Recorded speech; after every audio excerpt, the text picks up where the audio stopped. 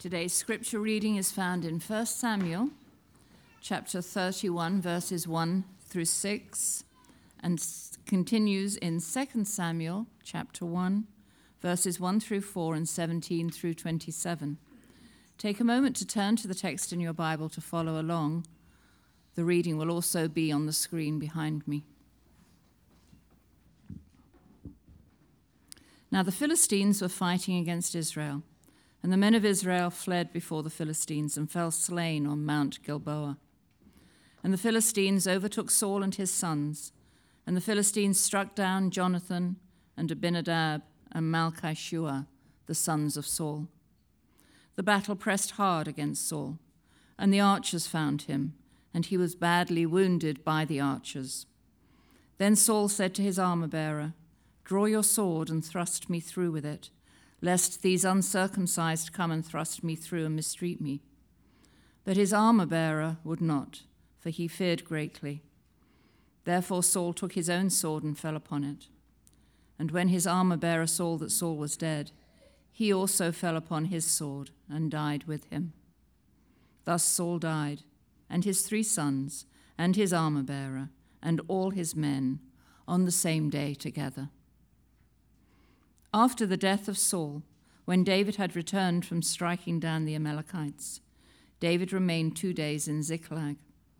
And on the 3rd day, behold, a man from Saul's camp with his clothes torn and dirt on his head. And when he came to David, he fell to the ground and paid homage. David said to him, "Where do you come from?" And he said to him, "I have escaped from the camp of Israel." And David said to him, "How did it go? Tell me." And he answered, "The people fled from the battle, and also many of the people have fallen and are dead, and Saul and his son Jonathan are also dead." And David lamented with this lamentation over Saul and Jonathan his son. And he said it should be taught to the people of Judah. Behold, it is written in the book of Joshua. He said, "Your glory, O Israel, is slain on your high places. How the mighty have fallen. Tell it not in Gath, publish it not in the streets of Ashkelon, lest the daughters of the Philistines rejoice, lest the daughters of the uncircumcised exult. You mountains of Gilboa, let there be no dew or rain upon you, nor fields of offerings. For there the shield of the mighty was defiled, the shield of Saul not anointed with oil. From the blood of the slain, from the fat of the mighty, the bow of Jonathan turned not back, and the sword of Saul returned not empty. Saul and Jonathan, beloved and lovely. In life and in death they were not divided. They were swifter than eagles, they were stronger than lions. You daughters of Israel, weep over Saul, who clothed you luxuriously in scarlet, who put ornaments of gold on your apparel. How the mighty have fallen in the midst of the battle. Jonathan lies slain on your high places. I am distressed for you, my brother Jonathan. Very pleasant have you been to me. Your love to me was extraordinary, surpassing the love of women. How the mighty have fallen, and the weapons of war perished." This is the word of the Lord. Praise be to God. Thank you, Vivian. Well, again, good morning.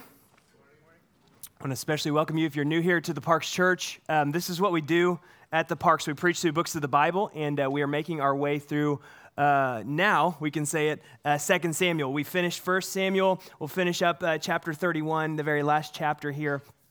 And really, when these were originally written, they were one book. Okay, and so they were one book, so we're really at the halfway point of studying the book of Samuel, if you will. So 1 and 2 Samuel in our modern Bibles, and Lord willing, we are going to finish the study of 2 Samuel, again, don't hold me to this, by the end of summer. And so we're going to continue going through 2 Samuel through the summer, and it is going to be just, again, a continued great study. And we love the Word of God here at the Parks Church, amen? And so you want to keep your Bibles open, or if you have your first and 2 Samuel study guide journal, keep that open, because although Vivian didn't read the whole text, we're going to walk through many of the parts that she didn't read to bring some clarity around what is going on here in this very important chapter and chapters of the book, 1 and 2 Samuel. And so this is the end not only of the book, but of the life of Saul. Saul's life, as Vivian has read, has ended tragically, and that is chapter 31. And I want to spend a little time there, but the bulk of our time will be spent in chapter 1 of 2 Samuel. This end has been prophesied about. It's been told about. If you've been journeying with us in 1 Samuel, it's no surprise that Saul's life comes to an end. Here in this form and in this fashion, even as recent as, I believe, in chapter 28, right, where Samuel, who has passed away, who Saul, in seeking out what the Lord's plan is, will, as Samuel comes back, if you will, from the dead in chapter 28 and tells Saul, you're going to die. You're going to die in battle. You're going to die, in fact, at the hands of the Philistines that he was so fearful about. And so we see chapter 31 just telling the story of how that happened. There's this intense battle against Israel that Saul, let's give credit where credit is due, Saul is out leading and he is out fighting with his son Jonathan and all of his men. But the army of the Philistines is too strong and they overtake Saul. And it says that they wound him incredibly bad. And Saul turns to his armor bearer because he doesn't want the loss of dignity to allow the Philistines to take him or even to kill him. And he looks at his armor bearer. He says, hey, you take my life. And what does the armor bearer say? The armor bearer is like, I'm not going to do that. You're the anointed king of Israel. I'm not doing that, right? And so what does Saul have to do? What is he forced to do? He's forced to take his own life. And if you look at it in chapter 31, this is the end of verse 4 into beginning of verse 5. Therefore, Saul took his own sword and fell upon it. So this is where Saul loses his life. He takes his own life. And when his armor bearer saw that Saul had died or was dead, he fell upon his sword and died with him. So again, the emphasis I want to make here is that Saul died. Saul died right here, all right? If you don't believe it, look at verse 6. Thus Saul died, and his 3 sons, and his armor bearer, all on the same day. That includes Jonathan, his son, David's best friend. Thus Saul died. That is written in the Hebrew to give us pause. There's the end of Saul. The first king of Israel, the king that the people of God, Israel, remember in chapter 8, called out for, give us a king like the nations. They got what they wanted. Thus Saul died. And the Philistines, really, the rest of that chapter is about the Philistines and how they handled Saul's body. Interestingly, there is 1 Chronicles 10, verse 10. It's kind of a simultaneous passage or a commentary on what's taking place here.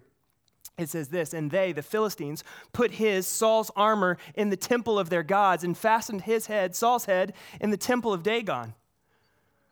What happened to Saul? That's what happened to Saul. His armor was taken and his head was fashioned in the temple of Dagon. Do you remember Dagon with the Philistines? I believe it is back in 1 Samuel chapter 5. Remember where the Lord, they bring the Ark of the Covenant, right, after a victory by the Philistines, right, into the temple of Dagon. And what happens to Dagon? The Lord literally throws their God, this is the chief god of the Philistines, falls flat on its face, right? And like it's almost this comical scene. Now what do they do with Saul, right? The king of God's people. They bring him and put him in the temple of Dagon. I'm like, surely by now Dagon's not a thing after our Lord just embarrassed him, right? But this is what you need to see, that idolatry is hard to kill, right? Even when the Lord knocks down those idols, we have a way of setting them or propping them back up. And it says in verse 9 of chapter 31, look at this. And so they cut off his head. It describes all the things that I just read. And so the Philistines, they carried the good news to the house of their idols into their people. Look at it in verse 9 of your Bible. They carried the good news, the gospel. The Philistines carried their gospel. Now you think that the gospel is only a Christian thing. Only a word that the people of God use. No, the gospel was simply a word that meant good news, and a gospel message would go out by those who were victorious in battle. And let me tell you, the message, the gospel of the Philistines when they went out is this, is that we won and our God is greater than their God. That's what every military battle, it wasn't just physical, it was also spiritual. And that's what the Philistines are announcing. The good news is this, our God is supreme. Buckle up, right? Let me just stop down here for a moment and say there are always competing gospels in life. In our lives individually, in our lives corporately, and in our lives culturally. Think about some of the competing good newses in our culture. The good news that means, and what I mean by good news is this, that this is what's going to bring you victory. This is what victory looks like. This is what success looks like. Maybe it's the promotion of self, that gospel. Maybe it's the promotion of social works. Again, there's nothing wrong with social works. They're just not the good news as we know the good news. The good news of success, the good news of influence, right? That's a big one in our culture. Influence, influence, influence.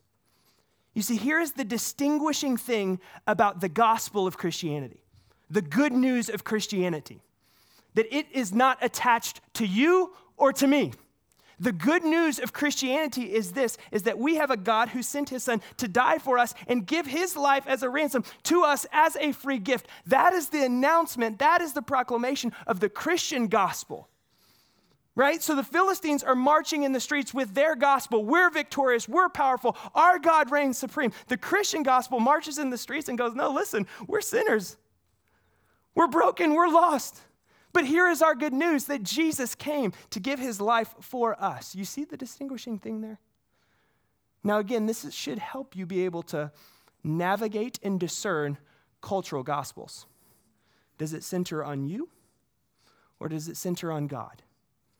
Listen, this is why we preach the way we do here at the Parks Church. This is why we endure through 1st and 2nd Samuel into the deep waters of these things so that we can know who God is. We can see him rightly, as Tessa said, even up here, so we can discern his voice. How can we discern the voice of God? We have to know God through his word. How can we understand the difference between the true gospel and a false gospel? We have to know the true gospel. And so the Philistines bring this false gospel.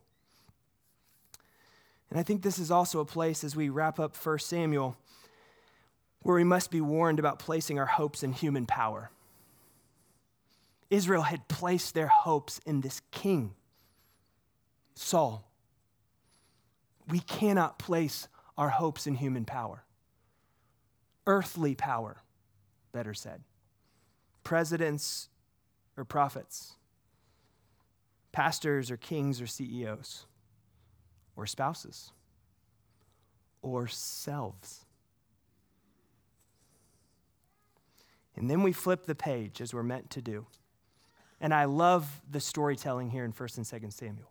You flip the page in chapter 1, right? Saul's dead. Let's just say she didn't read chapter 1. What would you expect, and you hadn't read it before, what would you expect the next scene to be about? David taking the throne, right? Like now it's David's turn, the one who was anointed all those chapters ago. Now it is his turn. And let me tell you, he's about to take the throne, but we have to go through chapter 1. And so let me set the scene here for you. David is back in Ziklag, right? This is in the Philistine territory in Ziklag that was given to him while he was running through the wilderness. This has been home base for him for about 18 months now. He is in that place, and remember, it was burned down by the Amalekites in the prior chapter, right? 29 and 30. And David goes and he defends and he brings back the spouses, he brings back the children, he's back at Ziklag, and wouldn't you know it, here comes a man. There's always a man who shows up, right? And the storyteller here uses the phrase, the young man that told him, repeatedly in chapter 1. The young man that told him, the young man that told him. And again, for us, we're like, Kyle, big deal. No, it's a big deal when it's written like this in the Hebrew, because you're supposed to key in that something isn't quite right with this person who's coming and talking to David. And he's got a story to tell David. And the story he comes telling David is that Saul and Jonathan have died. But how have Saul and Jonathan died? We just went through chapter 31, and that was the way that Saul and Jonathan died. Now let's compare it with the messenger boy here, this Amalekite. You see, he shows up in the right way. Look at it in this is verse 2. Behold, a man came from Saul's camp with his clothes torn and dirt on his head. And when he came to David, he fell to the ground and paid homage. So when you see dirt on his head and his clothes torn, that for the original audience would have understood this man was in mourning. Something has happened. Someone has died. So he shows up filthy, clothes torn. And not only does he show up like a mourner, he shows up also as a worshiper, doesn't he? He falls flat down in front of David, paying homage to him. So this guy, to his credit, has the exterior correct. Now we're about to find out, does his interior match up with his exterior? His exterior would say something truthful going on, but what about his interior? And so David wisely has a list of questions for him. The first question David asks, it's in your text. He says, where'd you come from? He says, I escaped from Saul's camp. Okay, fair enough. Looks like that. Second question, how'd it go? If you escaped from Saul's camp, that means you were with Israel. You know that Israel was being attacked by the Philistines. David knows that. He was aware of that. He got sent home from that battle, right? And this young man looks back at David and he says, it's not good. Saul and Jonathan are dead. It's interesting that the question David asks, how did it go, is the same question that Eli asked in 1 Samuel chapter 4. When God's people go out to battle again the Philistines and they come back, remember the Eli, the high priest, and he can't see, he's old. He said, how'd it go? And what do they say? They've taken the ark. And glory has departed. And the man has a similar response. The king is dead. And David has no idea what has happened to Saul until this moment. David asks him, how do you know that? How do you know that information? Because if David is not going to do one thing, it's something we've seen continually in this passage, he's not going to take matters into his own hands. He's not going to take the throne that he's been anointed to take by taking the crown himself.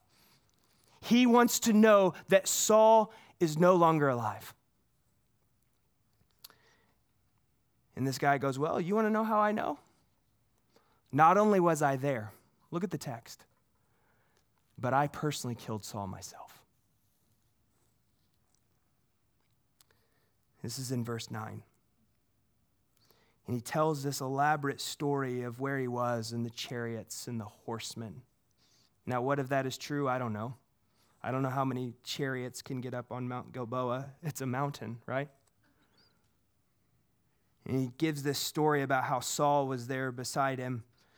In verse 10, he said, I stood beside him and killed Saul because I was sure that he could not live after he had fallen. And then he goes, and I took the crown that was on his head and the armlet that was on his arm, and I've brought them here to my Lord.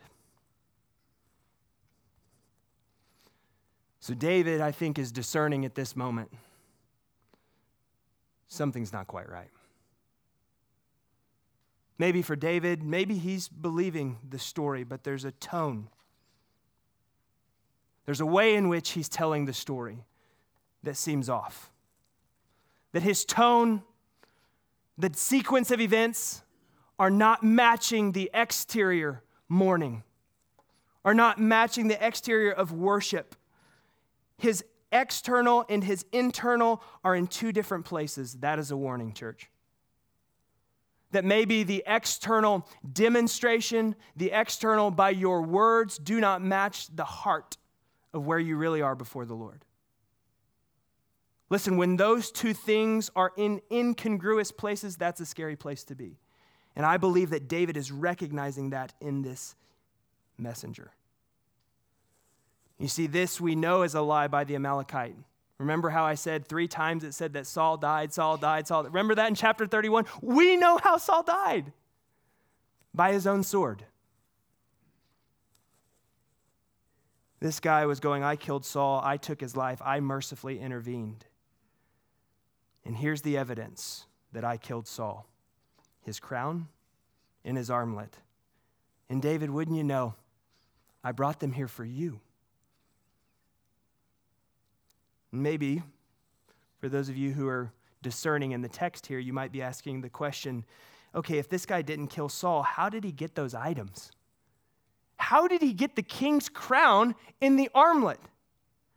There are two very likely possibilities. The first one, being an Amalekite, he could have stole them.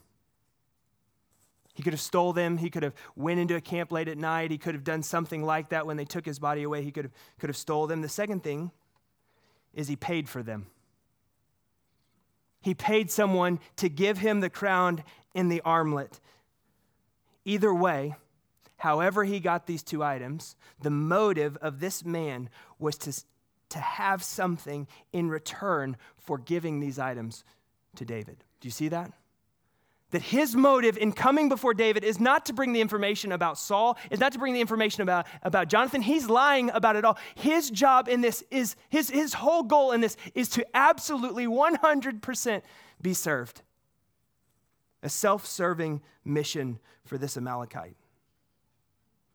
And I think we see this in verses 11 and 12, David's response to seeing the crown and armlet of Saul from this worshiper.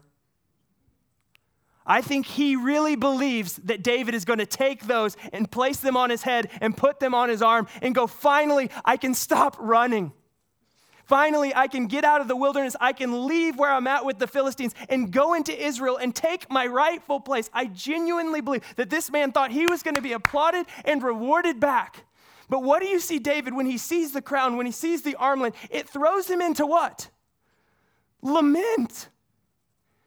David, it says, rips his clothes. He begins to weep. And I have to think that this messenger, this Amalekite, is going, that's not the reaction I thought. I expected something different here. But David responds 100% appropriately here. God's king has just died. His best friend has died. I believe this messenger expected David to breathe a sigh of relief. A sigh going, okay, this is finally the open door I needed.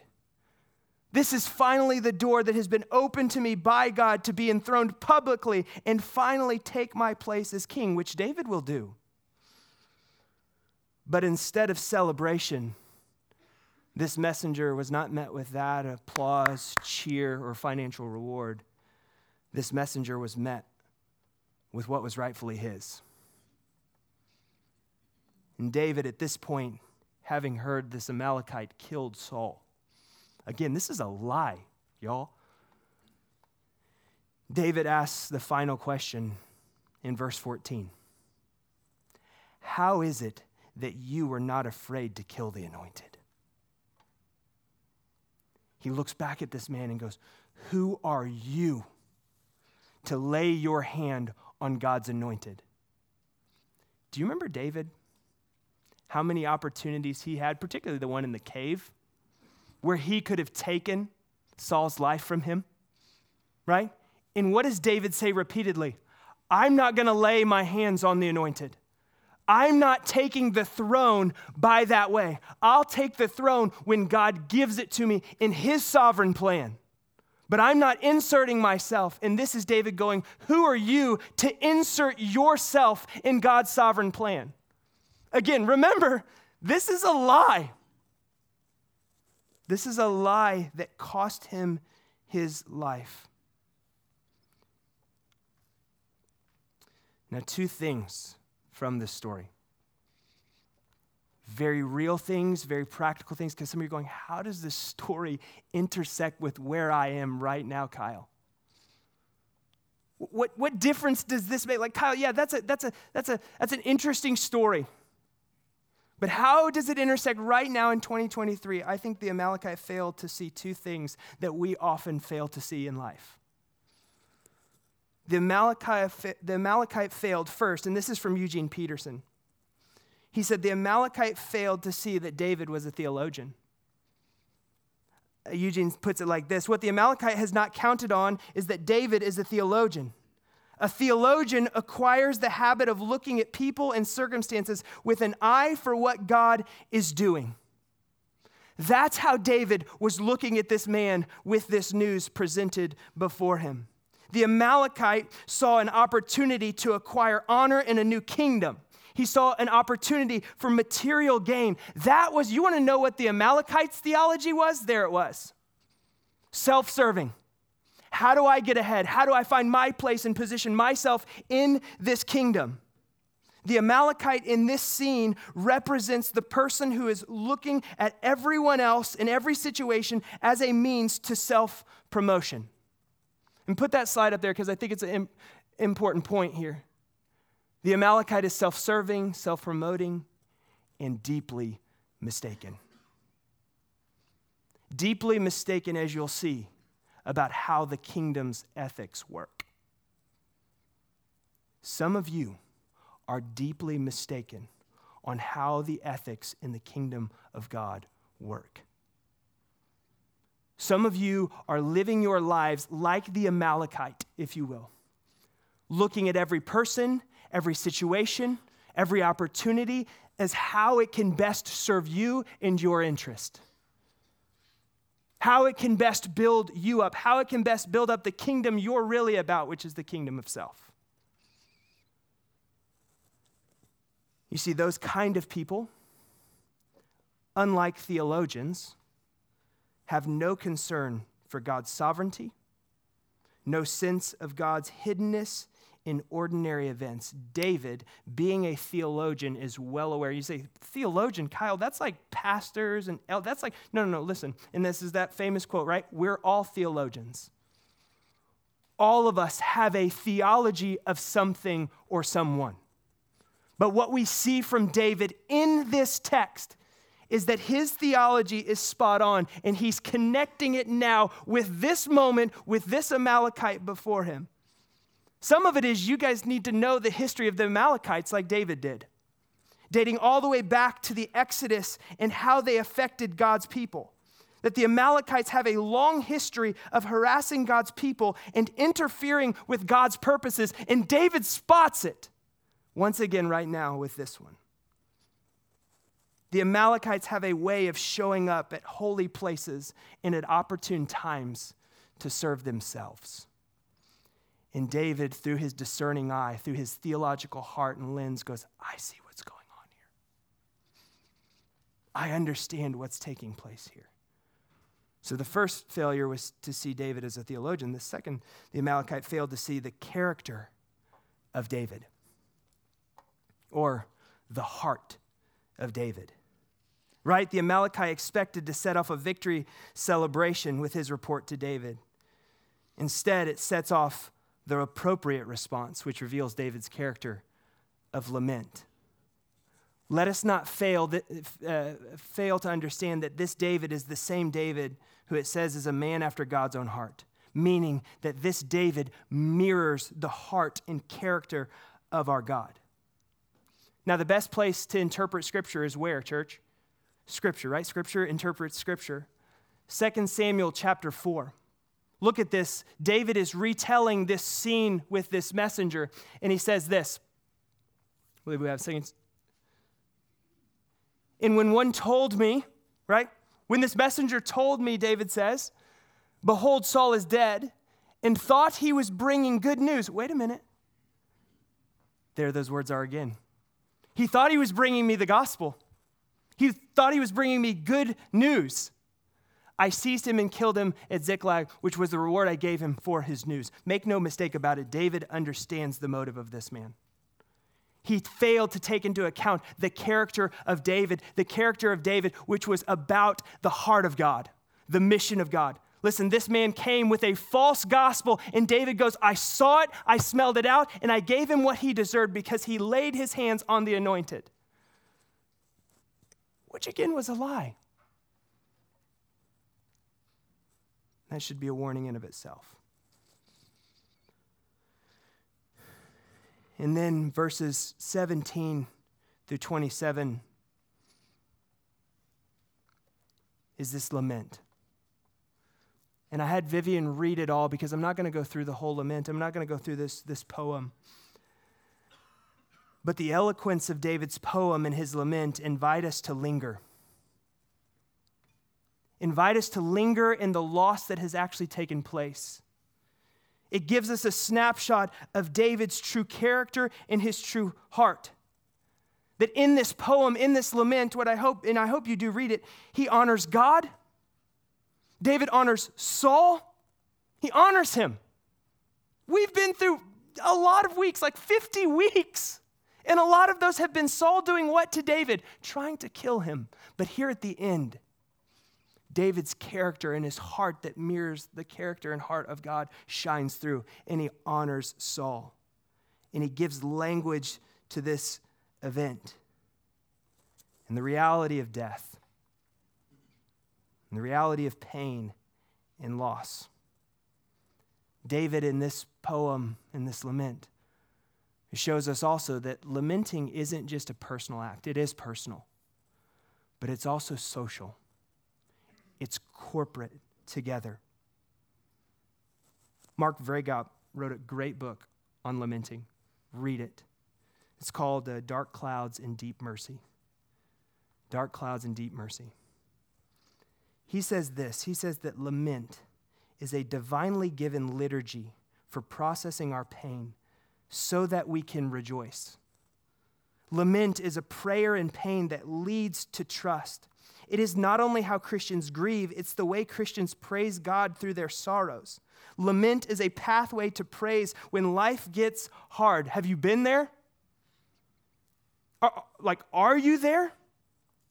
If you open your Christian Bible, you'll see we have a whole book called Lamentations. We have a book called the Psalms, which are full of people, David himself, lamenting, being honest, crying out before the Lord, bearing his heart. But listen, lamenting gives way to hope. Lamenting is only as powerful as the confidence and hope that you have a God who will resolve this eventually. And what I mean by this is all of the brokenness. Listen, Christian, it is very right and worshipful for you to bring your heaviness and pain before the Lord. Now, I'm talking differently than confession and repentance. I'm talking about lamentation. Those places where you go, Lord, I am hurting because I'm confused by this relationship or by this loss in my life. Lord, my heart is heavy because I can't bear children, and you know I desire that. Lord, my heart aches because I didn't have a father in my life who would show me the ways of God. Listen, lamenting is part of our faith because it's a faith-filled step of going, Lord, I trust you in all spheres of my heart. And in fact, this practice is not just about therapy, but it's about the truth of God washing over us. Now hear me, lamenting is not about complaining. Very fine line here. Now some laments will be your heart complaining before the Lord, right? But you have to here's the deal. When we lament, our hearts are also open to the comfort and correction of the Lord. So here's what I found in my life. When I lament honestly before the Lord, there are times where I will give voice to things that the Lord has to correct me in. There'll be often times where I'm not lamenting, I think I'm lamenting, and I'm actually just complaining. And the Holy Spirit will be like, Kyle, you're complaining. You see, there is complaint in lament, but it is movement past. Notice that David laments, and he still takes the throne next. It's not just sitting in his lament. You say, Kyle, how long do I lament? I don't know. That's between you and the Lord. I think the Lord purposely doesn't give us, 3 days, then 4, then 5. That's between you and the Holy Spirit. But I do know this, that the movement is through lament to the other side where the Lord heals and meets you there.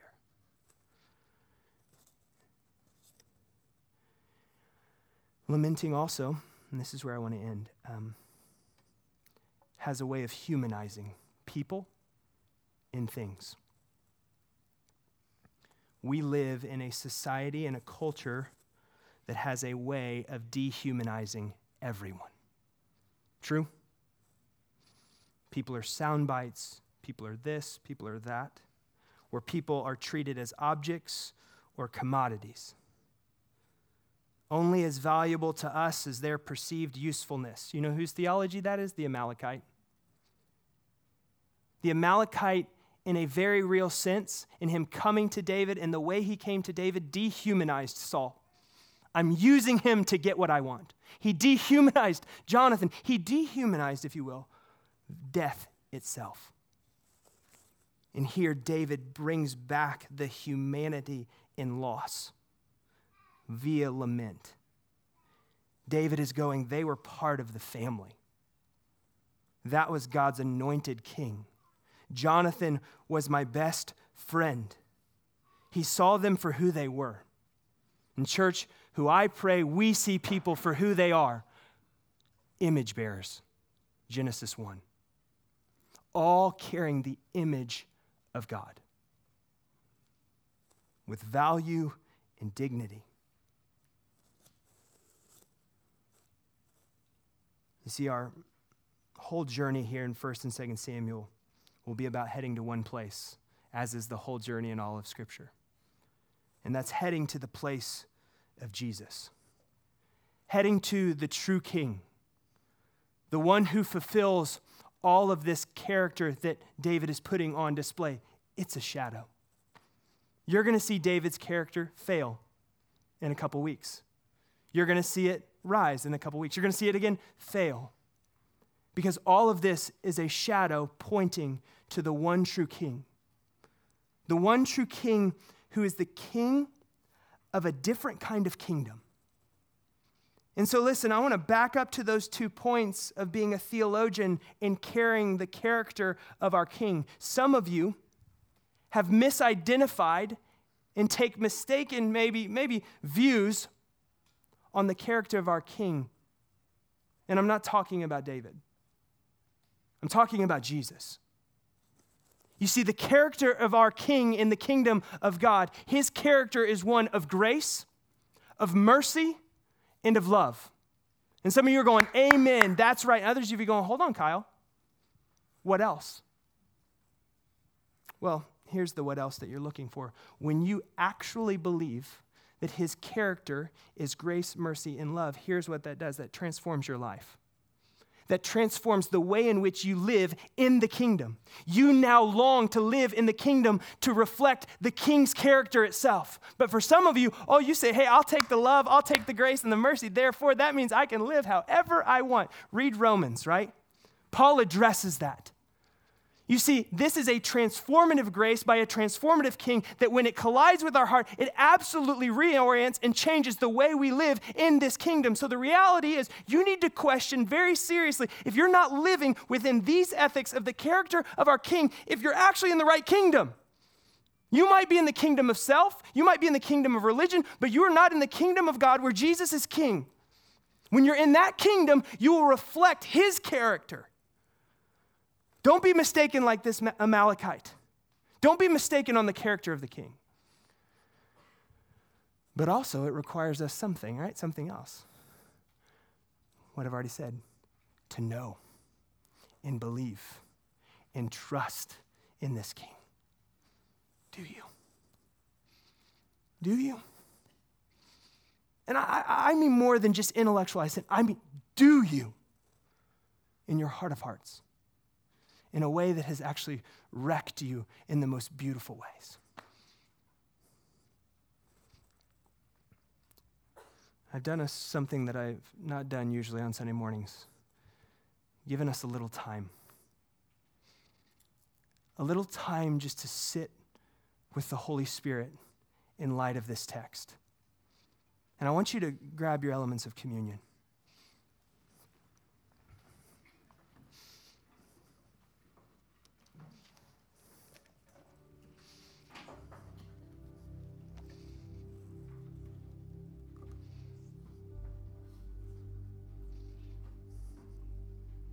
I'm going to join you, okay?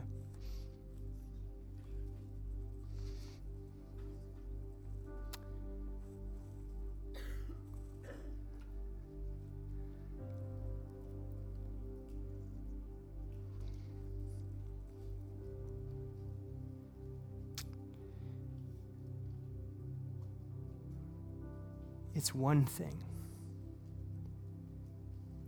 to know rightly. It's a whole nother thing to respond rightly to what you know.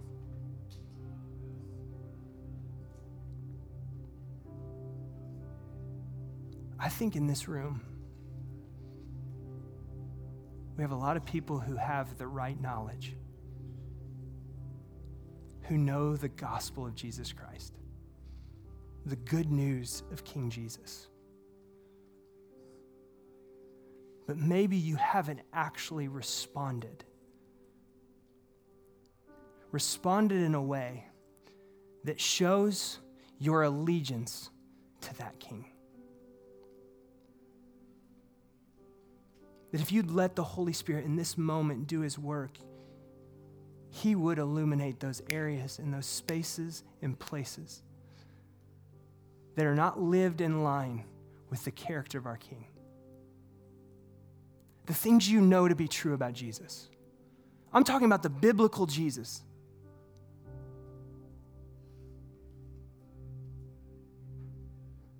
For some of you, the dehumanizing isn't other people. It's yourself. It's you've lost sight that God has literally stamped his image upon you, the image of God. And what he offers to you in Christ is this free gift of salvation, this reconciliation, this freedom, this redemption. And he goes, because I love you. And you dehumanize yourself by going, no, God can't love me. No, and you have almost like this commodity view of yourself and God. Well, if I will just do better, if I'll just strive a little harder, if I'll just start this nonprofit, it will make up for those where I've really, really failed. And God this morning is just trying to meet you in the place where you will understand his grace and his mercy like never before. He's trying to invite you into something so much deeper than you can possibly fathom. You see, that's what communion, when we take it week after week, is really about. It's about the invitation of Jesus to broken people. That there is a way for broken people to sit with him, to be before the Father. But there's only one way, through the broken body and shed blood of Jesus.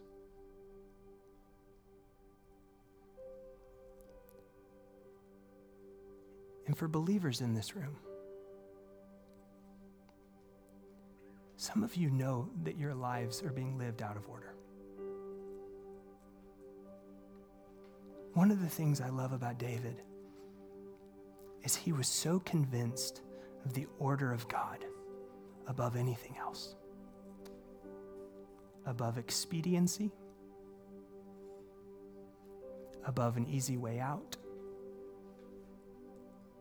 He was convinced that God knew best. That God's way, no matter how hard or difficult it may be, walking through it was the best way. For some of you, I'm not sure you're convinced of that.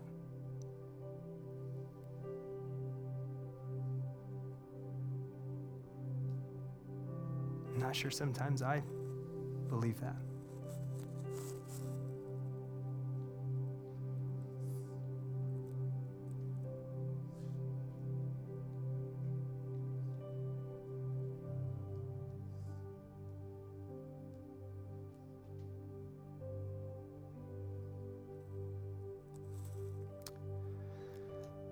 Holy Spirit, lead our hearts in this moment where you want to take them.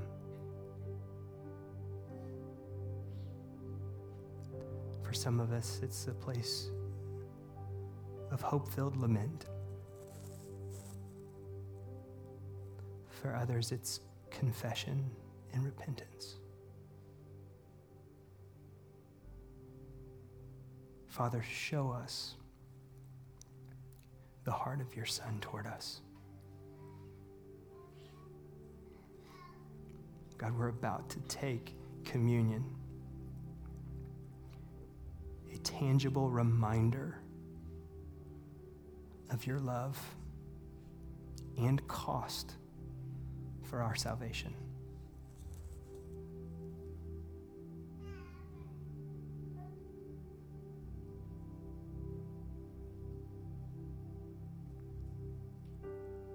Holy Spirit, for those lives being lived out of line with your kingdom, bring us back in by your grace and mercy.